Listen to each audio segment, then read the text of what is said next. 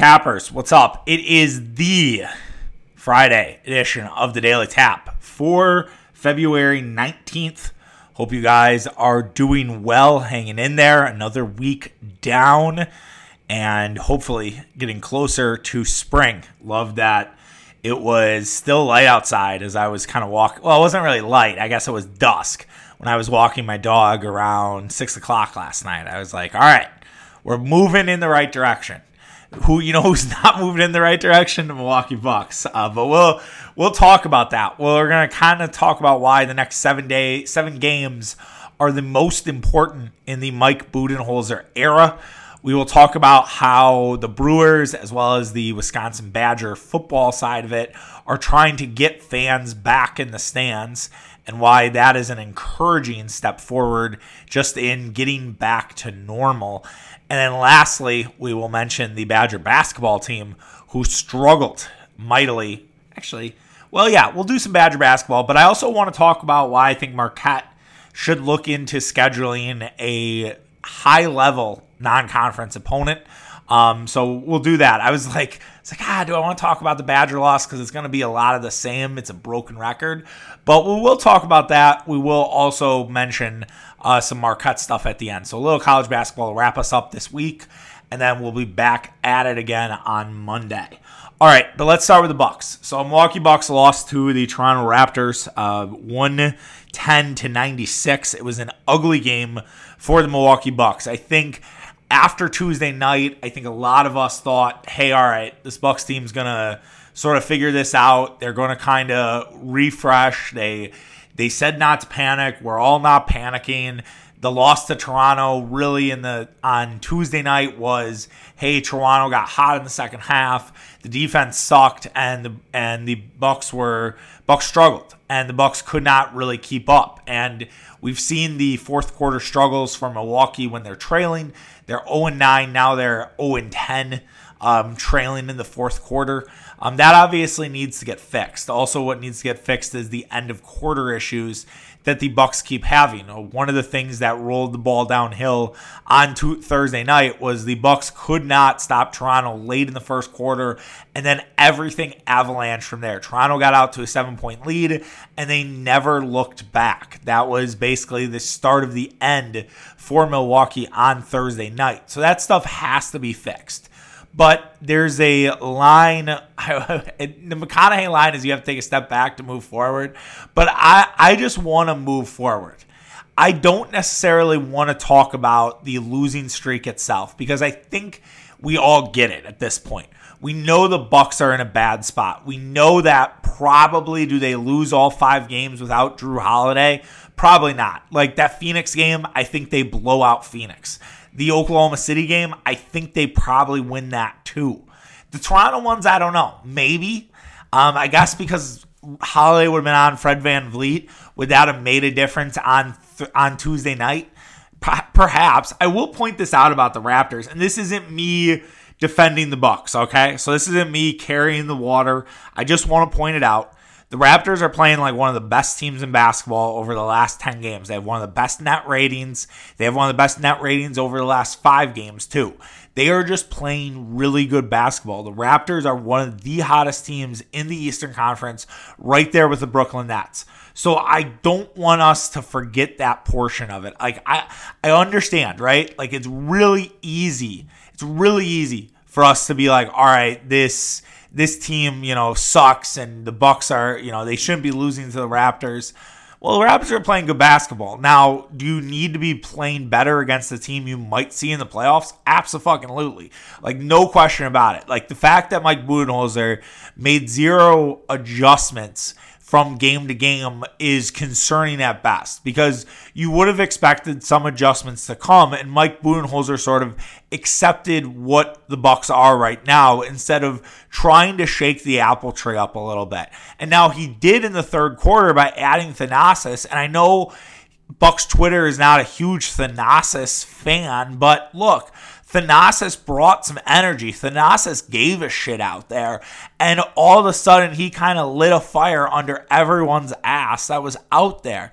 So I don't understand why you didn't throw Thanasis out there when things were trending in the wrong direction in the second quarter. So credit to Thanasis for A, being ready, but B, sort of bringing that fire and letting the Bucks sort of try to come back. Now, they never really got close. I don't even know if they got under double digits in the second half, but at least Thanasis brought some energy because the Bucks looked lifeless out there. So going back to Mike Budenholzer, a lot of people are ready for Mike Budenholzer to exit stage left. Now, podcast, I think Tapping the Keg 402, Mitch and I talked about the culture of wanting to fire everybody. I didn't look at Jim Polzine's mentions, who always asks Twitter, like, what did you think about this game, Badger fans? But I'm sure there are Badger fans right now that want to fire Greg Gard, despite all the good things that Greg Gard has done, the recruiting class that Greg Gard has coming, where two of the guys are McDonald's All-American finalists. Like, Greg Gard's done a really good job with this team. It's not his fault that his seniors regressed. It maybe is, but I don't know. Maybe these guys just weren't at the level of how the Big Ten has taken a step up. But this isn't about Greg Gard. This is about Mike Budenholzer. Everybody has a culture of wanting to fire their coach. Now, I've said, who are you going to get? I've agreed with this. I think Mitch and I have sort of aligned to this point of like, where's the next guy? Who is the next guy? I don't think any of us have that answer. Like, I don't know. Is it Darvin Ham? If it's Darvin Ham, well, all Darvin Ham has done is learn under Mike Budenholzer. Now, some people point out, like Taylor Jenkins learned under Mike Budenholzer, and he's a little bit different. I don't watch the Grizzlies enough to be like, hey, yeah, that's Bud's system, and then that's stuff that Taylor's doing on his own. Charles Lee is also another guy who has been under Bud for most of his career. So if the Bucks make a move, it's not like these guys are necessarily not Bud guys. And if they're going to make a move, I think it has to be signed off by Giannis. And that is a real issue because Giannis he advocated for Mike Budenholzer to come back. Giannis is a loyal dude. If Jason Kidd was still the coach while Giannis had signed a Supermax, guess who'd be the coach right now? Jason Kidd. I know that's crazy to think, but Giannis is extremely loyal. They follow Giannis's lead. Unless Giannis tells John Horst, who they have a very close relationship with, don't forget that. And Giannis says, John, I don't think Mike should be the coach anymore. I don't think Bud should be our coach. They're not going to move without Giannis's approval. Now, if they tell Giannis that we think that this team needs a shot in the arm and they campaign for whether it's Darvin or Charles, maybe there's a move made. Maybe there's a move made with the campaigning to kind of explain to Giannis how this can work. And Giannis, I would argue, maybe needs to get a little less loyal and become a little more selfish and start understanding like, hey, look, the Bucks aren't, this isn't helping me. But I'm not at the point yet to fire Bud. I know everybody wants to. I know it's the trendy thing to do. I know the avatar looks cool. Like, yeah, let's run it back. The Fire Kid avatars are back just in Bud form. But I think these next 7 games are the most critical for his coaching career for Milwaukee. He'll get another job. Like, if he gets fired in the next week or 2, he's going to get a job next year if he wants it. He's that good. He's a good coach. He's just not, he may have hit his peak with the Bucks, and it might be over. And now the diminishing return is on there. But the Bucks have a real chance in the next 7 games to kind of make a statement and to say, all right, things are okay. Like, yeah, we had this 5-game losing streak, but that is a blip on the radar. So these next 7 are basically going, I don't want to be as dramatic to say that they'll decide the season, but we are getting to that point where I'm starting to wonder if they will decide the season, okay? Like, I'm getting to that point where I'm wondering, is this going to decide what we know about the Milwaukee Bucks for the rest of the season? Now, they play Oklahoma City tonight. They owe Oklahoma City one. This is a revenge game. The Bucks have thrived in the past in revenge games. There is no reason that Milwaukee shouldn't be able to deliver the hammer down to Oklahoma City tonight. Like, I understand that Oklahoma City has played better. Now, granted, After they beat the Bucks, they went on and lost to Portland and Memphis by double digits in both scenarios. I don't know if Shai Gilgeous-Alexander played in that. He did play. So I would expect you to have Shai Gilgeous-Alexander back in this game. Who knows if Jrue Holiday is going to be able to come back yet. We haven't heard. As I've mentioned before, it's not been reported, but it's pretty understood that he has COVID. So it's the question of, is he able? Is he healthy? Is it a situation where you're going to have to bring him off the bench at least to start and kind of warm up his minutes? The Bucks obviously, remember when Bledsoe and Connaughton had it before the bubble, they were very cautious with sort of bringing those guys back, and they sort of brought them back very slowly. I would imagine the same process will be done with Holiday. But like I said, the Bucks have a chance to bounce back pretty easily against Oklahoma City tonight. It's not going to be, Oklahoma City's scrappy. They're tough, and they didn't have Al Horford against Memphis. He rested. I guarantee you Al Horford is going to want to play against Giannis because he's going to want to make a case to an NBA Eastern Conference team that, hey, maybe we should trade for Al Horford. If I were the Raptors were interested in Drummond earlier this week per Shams Charania. I should just call him Shams. Per Shams, not Shams. Per Shams. And they should trade for Al Horford. If anybody they should trade for is Al Horford. Like Al Horford in Nick Nurse's system, I think would be really good. And I actually think that makes the Raptors a really interesting squad. If you have Al Horford at the 4, Baines at the 5, you rotate Boucher in. I don't know. I think that makes the Raptors really good. Oh, and Siakam too. I guess the 4 would be Siakam. But if you had Siakam and Horford, I mean, that's pretty solid, right? Like, I don't know. That's what I would do if I were the Raptors. Like, I would trade for Al Horford more so than trading for Andre Drummond. I just think Andre Drummond's too slow to compete. I know he can ball with Embiid, but still, I'd have some concerns there. So yes, Oklahoma City tonight. We'll see what happens there. And then after that, Sacramento is up next for Milwaukee on Sunday night. Now, that will be a back-to-back for Sacramento as they play the Bulls on Saturday. They have also lost 5 straight. Sacramento, after kind of having a little bit of where, oh, hey, maybe the Kings are all right. Maybe they're good. They've went and kind of regressed. Their defense has been really bad. Again, another team where it could be a get-right spot for the Bucks. So if the Bucks end up being 2-2 this week, it'll be a weird feeling, right? You're being like, well, they did lose 5 straight, and technically they've lost 5 of their last 7, but now they've won 2 straight.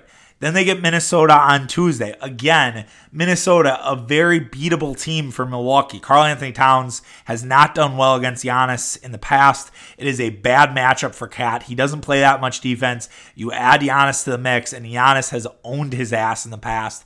So, again, okay, that's 3 straight games that you should probably win. You're going to be favored by double digits in all 3 games. There is no reason that the Bucks shouldn't win those next 3 games. So if they win those next 3 games, they're back up to 19-13. Then you have a very interesting stretch to finish off before the All-Star break. You have New Orleans, and then you have the Clippers. Now, New Orleans' offense has been unbelievable recently. It's been just dynamic.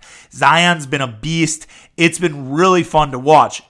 But they're also they are the worst defensive team. So their offense has been great. Their defense has not. Now, Bucks again owe New Orleans. That is a revenge spot for Milwaukee. They will want to deliver the hammer. LA is an afternoon game, day Giannis, but also early game for the Clippers as they will be on it'll be really like 12:30. Internal clocks might not be there for the Clips. So I don't know. Maybe that's a game that is kind of a toss-up. But if you're able to, say, go 1-1 in that stretch with New Orleans and the Clippers, or in Denver. So you play Denver then on Tuesday. Denver's kind of struggling as well. Right now, the 8th seed in the West. But if you can go 2-3 in that stretch, and then you have Memphis to finish it off. So if you go 3-1 in that stretch, so if the Bucks win their next 6 of 7, are we really going to be thinking about this 5-game losing streak? So the Bucks win. So that would mean they're 22-14 to finish the year. It's not that bad. Like right now, the Nets and Sixers are both 7 games above 500. 22-14 would be pretty good for Milwaukee, and would kind of look at Milwaukee kind of having a refresh. But that's positive, Chuck, right? Like, that's how I am. Like, I'm just a positive guy. I'm always going to kind of give you the positive side first. What if they lose tonight to Oklahoma City and they lose their 6th straight game? I don't know. I don't know what happens. There really isn't that much time between these games. Like, they don't have really a long layoff. They're kind of playing every other night, kind of, I guess, the New Orleans to LA. So they play New Orleans on the 25th, and then they don't play LA till the 28th. Both are nationally televised. I will say this. If, say, the Bucks in the next 5 games, if they go 2-3 in that stretch, or, I mean, maybe even 3-2, but 2-3. If they go 2-3 or 1-4, something like that, with 2 nationally televised games, and the Bucks don't look energized in those nationally televised games, I think a move will be on its way. And they might wait till after the All-Star break and make the move then, but I think it's going to happen. Because I look at this and I say, all right, you have at least 5 winnable games in this group. There are 5 winnable games. I can't expect you to win every game. I know if the Bucks turn around and win 7 straight, I think everyone will be feeling kind of odd, right? But if they win 5 of their next 7, I think a lot of people would be okay with that.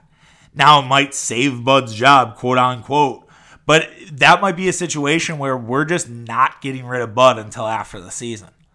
And you're just going to have to ride it out. And I understand that'll frustrate a lot of fans, but you're going to have to ride it out. And there might be nothing you can do. I think the only way a coaching change happens, if you lose 2 or 3 to Oklahoma City, Sacramento, and Minnesota with 2 nationally televised games on deck, yeah, I don't know if Bud escapes that. So I don't know if you want to cheer for losing. I personally don't.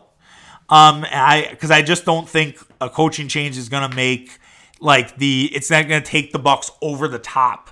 It might next year, but I don't know if it's going to this year. And if it does next year, it could be that McCarthy LaFleur thing that we saw in Green Bay, where they just sort of hit their peak and they needed a change. But I'm not there yet with this version of the Milwaukee Bucks.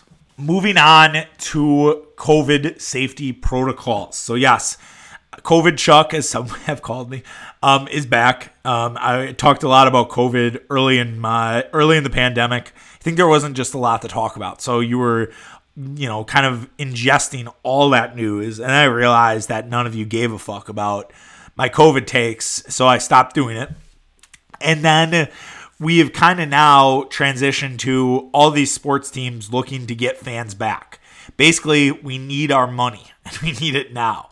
The Milwaukee Brewers submitted a proposal to the Health and Safety Commission. It was 350 pages.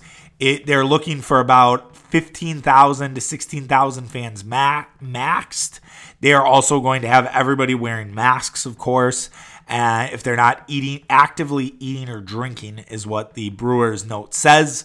Tailgating would be allowed, which I love. I wrote a blog about that today. I think that is so smart, by the way, because I think it's going to bring the casual fan back. First of all, it's like, hey, we can tailgate, but we have to wear a mask in the stadium. Will anyone really care?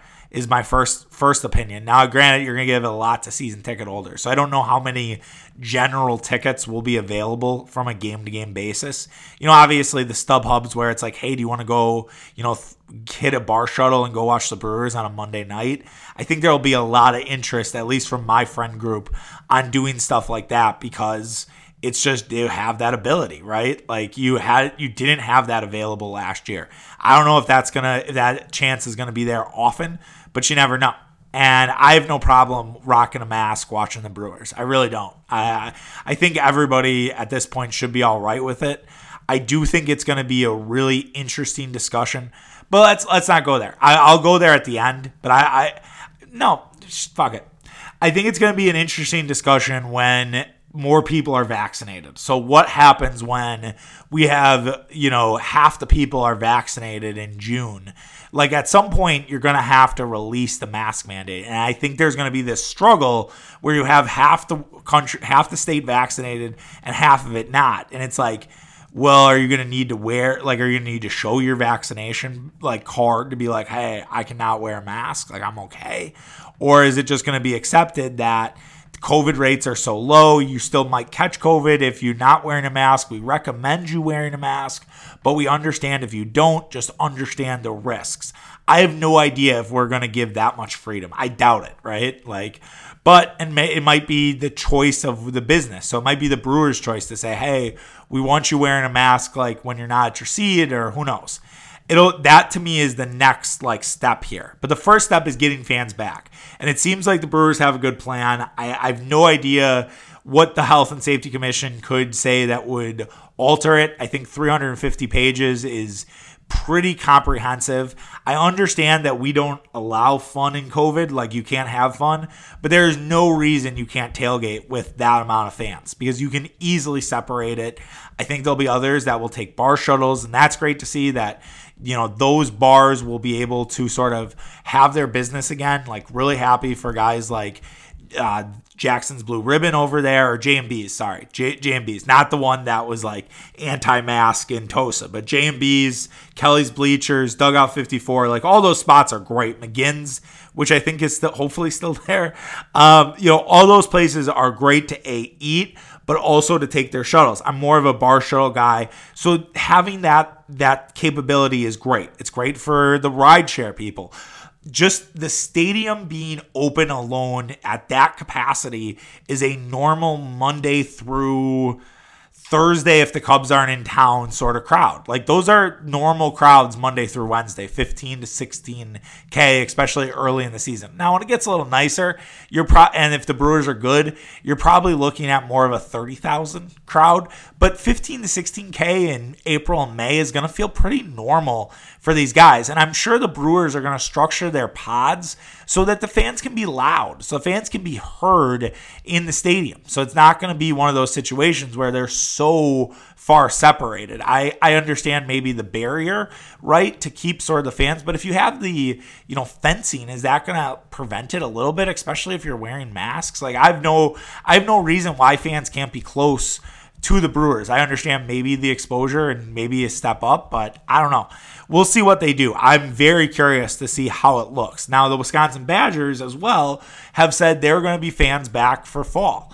Badgers are pretty confident. Now, Dane County compared to Milwaukee County is night and day from, you know, how they're doing COVID. Like, they are very strict. I think they're more strict than Milwaukee County. I don't know this entirely. I'm just basing it on politics, knowing how, you know, they are taking it and how their approach so far. So it'll be interesting to see what that looks like for the Badgers. My guess is that Badger football will take what the Bucks did, what the Brewers did, what the Packers did, combine it all together. I also think they're going to wait until as late as possible to see what happens with mask mandates, what happens with crowd mandates, all the different stuff that is there. I think it would be ambitious to think that you can get a full crowd in Camp Randall to start the year, but I don't know if it's out of the question, especially when David Baker of the NFL Hall of Fame said that they expect a full crowd for Cowboys and Steelers in Canton, Ohio. Now, that stadium holds about 25,000 people, but still, that's the first time we've heard anyone talk about a potential full crowd. And if there is a real lean from the NFL that full crowds could happen in August, then it might be possible in college too. And there might be a real chance. Now, these college stadiums, I mean, Canton compared to Camp Randall is, I think it's 2 times bigger. Yeah, because it's like 75,000. So I don't know. Maybe they won't have that ability. Maybe they're only going to be able to do, I don't know, 75%, or 75%. Yeah, 75%. Maybe that's what they're going to go with. I doubt it'll be like 50%. I think 75 is a good bet. I think they're going to wait on the vaccine news to see what happens. Because I think as the vaccine news gets more positive every day, you see news like Anthony Fauci other day said, hey, we don't think that if you get vaccinated, we don't think you can spread COVID. Which it makes sense, right? Because that's every other vaccine. You get vaccinated for something, you can't spread it. Like if you get vaccinated for measles, you can't fucking spread the measles to other people, or polio, or any of the other ones you get. So it makes sense, right? I think you're going to see, I think there's at least going to be 75%. I would be surprised if it's anything less than that. But I'm always a overly ambitious guy on this stuff. And also, too, I'm getting married at the end of August. So I want to see this because I think that would be a sign that we can have a full wedding with our friends. And if you're wondering if we're going to do a post-wedding podcast, talk to my groomsmen. If my groomsmen set it up, I'll put it this way. If my groomsmen set up mic, studio, and wanting to do a recap podcast after the wedding, I will do it. Now, will I remember it? Probably not. But I also too, like, you don't want to get like hammered at your wedding. Well, like you can get hammered, but you don't want to get like being dragged out by your mom or something like that. Not that I know any friends of mine who did that. But anyways, yeah. So you want to, I don't know. I will do it. If they set it up, I will do it. If they are like, all right, Charlie, we're going to do this in this room. We're going to get your thoughts, get everything on paper. We'll see. And then I'll listen back and say, can I publish this or can I not? So stay tuned on that. Same with the bachelor party, right? Or Murph's thing next weekend. You know, there are always good spots for podcasts, but those are all situations where it's like, yeah, don't get fired. Don't let your day job hear this and be like, should we be posting this? I don't know. We'll see. All right, let's wrap up with college hoops very quickly here. Not very quickly. We got a little time. But anyways, Badgers lost again. They lose to Iowa. They've now lost 2 straight. The Badgers are 7-7 since Christmas Day. That's bad. That's not a winning basketball team. Now, obviously, people are mad at Greg Gard, as I mentioned earlier in this podcast.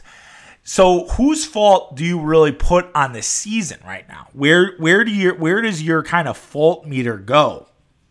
For me personally, I think we talked about it on a podcast. I know I wrote about it, but Brad Davidson has been terrible this year. Now, he had a good game against Iowa. He had 5 threes.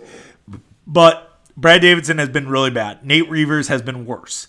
The fact that you are not getting that production out of Nate Reavers, who I believe last year was an All-Big Ten player, or he was damn close to it, and now he's just disappeared, is really something.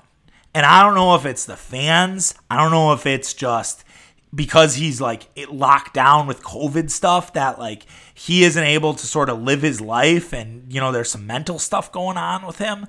But Nate Reavers is a completely different player. And the fact that the Badgers can't get anything out of Nate Reavers is part of the problem here. And why Wisconsin is a good, not great team. And I said that after the Michigan loss, and I'll reiterate it. And I think it's even more on display against a team like Iowa. Iowa is not good defensively. In a way, this could have been a get-right spot for the Badgers offense. That the Badgers could have figured out some things, let Garza do his thing, but made it close at the end and see what happened. And Iowa steamrolled them, especially in the second half. And Garza had his way in the first half and sort of set the tone. And it was not Badger basketball. They did not play the way they wanted to. And against these good teams, besides that Michigan first half, they have not been able to play at their pace. They've not been able to play the way they want. And so is that a coaching thing or is that a player thing? Is it just that Wisconsin right now against the top competition in the Big Ten cannot compete? And that last year, while the Big Ten was good last year, it, I think, leveled up this year, and I don't think the Badgers came with them. Like, I think it leveled up. Like, I think Ohio State took a step up. I think Iowa took a step up. I think Illinois took a step up. Michigan, for sure, took a step up. I don't think Wisconsin joined them. And that's why Wisconsin's on that second tier. But I don't think that that's like a Greg Gard thing. I just think that's a player thing. And I know that I've been critical of Gard in the past. And I've said, you know, I wondered out loud about his job last year before they went on their large run. But I just look at this team and I don't think that it's coaching. I really think it's the players you have. And I just don't think that they're good enough to play in this version of the Big Ten. And maybe I'm wrong. I could be. It's possible. I could look like an idiot here in a few weeks, and the Badgers could go on a run, and then they're in the Elite Eight, and I'm like, well, finally this Badger team hit its potential. And that's kind of the crazy thing, right? Because there's still time for Wisconsin to figure this out. Like, it's not all lost here. They still have a game against Illinois at home. They still play Iowa again. They play Purdue. They have opportunities to sort of get hot. Like, it's not over for Wisconsin. Right now, it's bad. I would say this is kind of the low point of the season. Now, if you lose to Northwestern on Sunday, that is officially the low point because you've lost 3 straight. You've lost to a really bad Northwestern team, and you're probably looking more at a 7 or an 8 seed. But you can recover from this. If you go through and you kick the shit out of everybody in the Big Ten tournament, where Wisconsin has been excellent in the last, in the Greg Gard, even the Bo Ryan days, like Wisconsin's just really good in the Big Ten tournament. I don't know why. I think it's because teams don't have time to prep for the pace and the way, and it's multiple games. And I think the way Wisconsin plays kind of fits into that tournament lifestyle. So maybe you get hot there. So I would say if you're a Badger fan right now and bummed out, I get it, right? Like, look, I know I'm a Marquette fan. I've been bummed out all fucking year. But I'd also say there's time, and I would not overreact at this point. It just maybe reset your expectations and hope that Nate Reavers comes out of this, whatever funk he's in. Lastly, let's just really quickly on Marquette. I was seeing some stuff. Alan Bykowski, Brian, who's also a follower, who's private, so I won't put his last name out there because it's private on Twitter. They pointed out that Marquette could really kind of make some waves with a quad one sort of game. Like, they could play a quad one game, and as fucked up as it sounds, Marquette could make a case to make a run at the NCAA tournament. Now, the question is, will Marquette do that? Now, Marquette has not been shy about scheduling, and the Big East would allow it.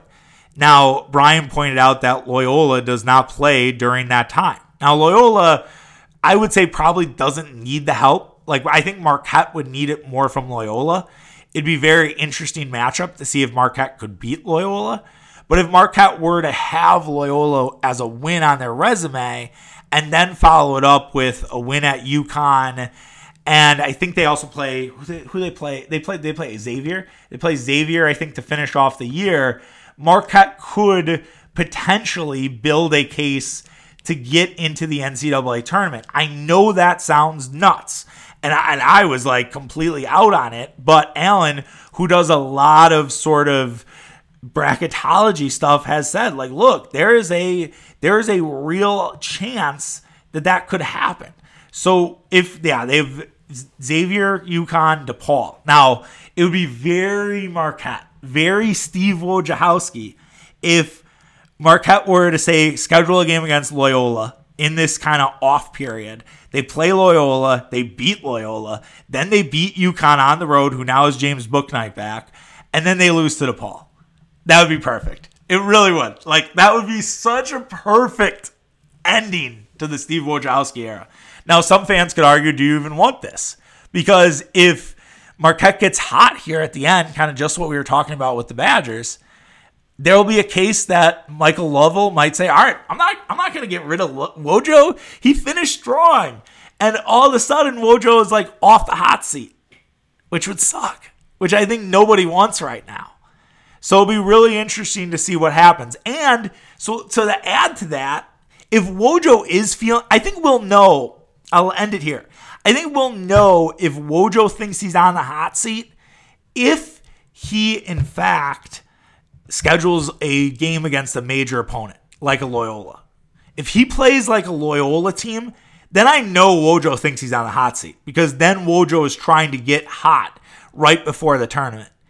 If he schedules like, I don't know, I'm trying to think of like a quad 3 team, like an example. Like an Illinois State, right? They're playing all right basketball. Or like Bradley, who is Brian Wardle, with former Marquette player who coaches that team. If they schedule like a Bradley or Illinois State, then I know like maybe he feels protected or whatever. And maybe that's just how it is. But we'll see what happens. I'm very curious to see what Marquette does. All right, guys, that does it for today. That does it for the week. Hope you guys have a good weekend. We'll be back Monday with, I'm sure, some Bucks talk because they play 2 games, Oklahoma City tonight and Sacramento on Sunday evening. So we'll be back talking that and who knows what else. Maybe a certain guy's going to sign with the Packers. I don't know. All right, take care. Have a good one. Bye.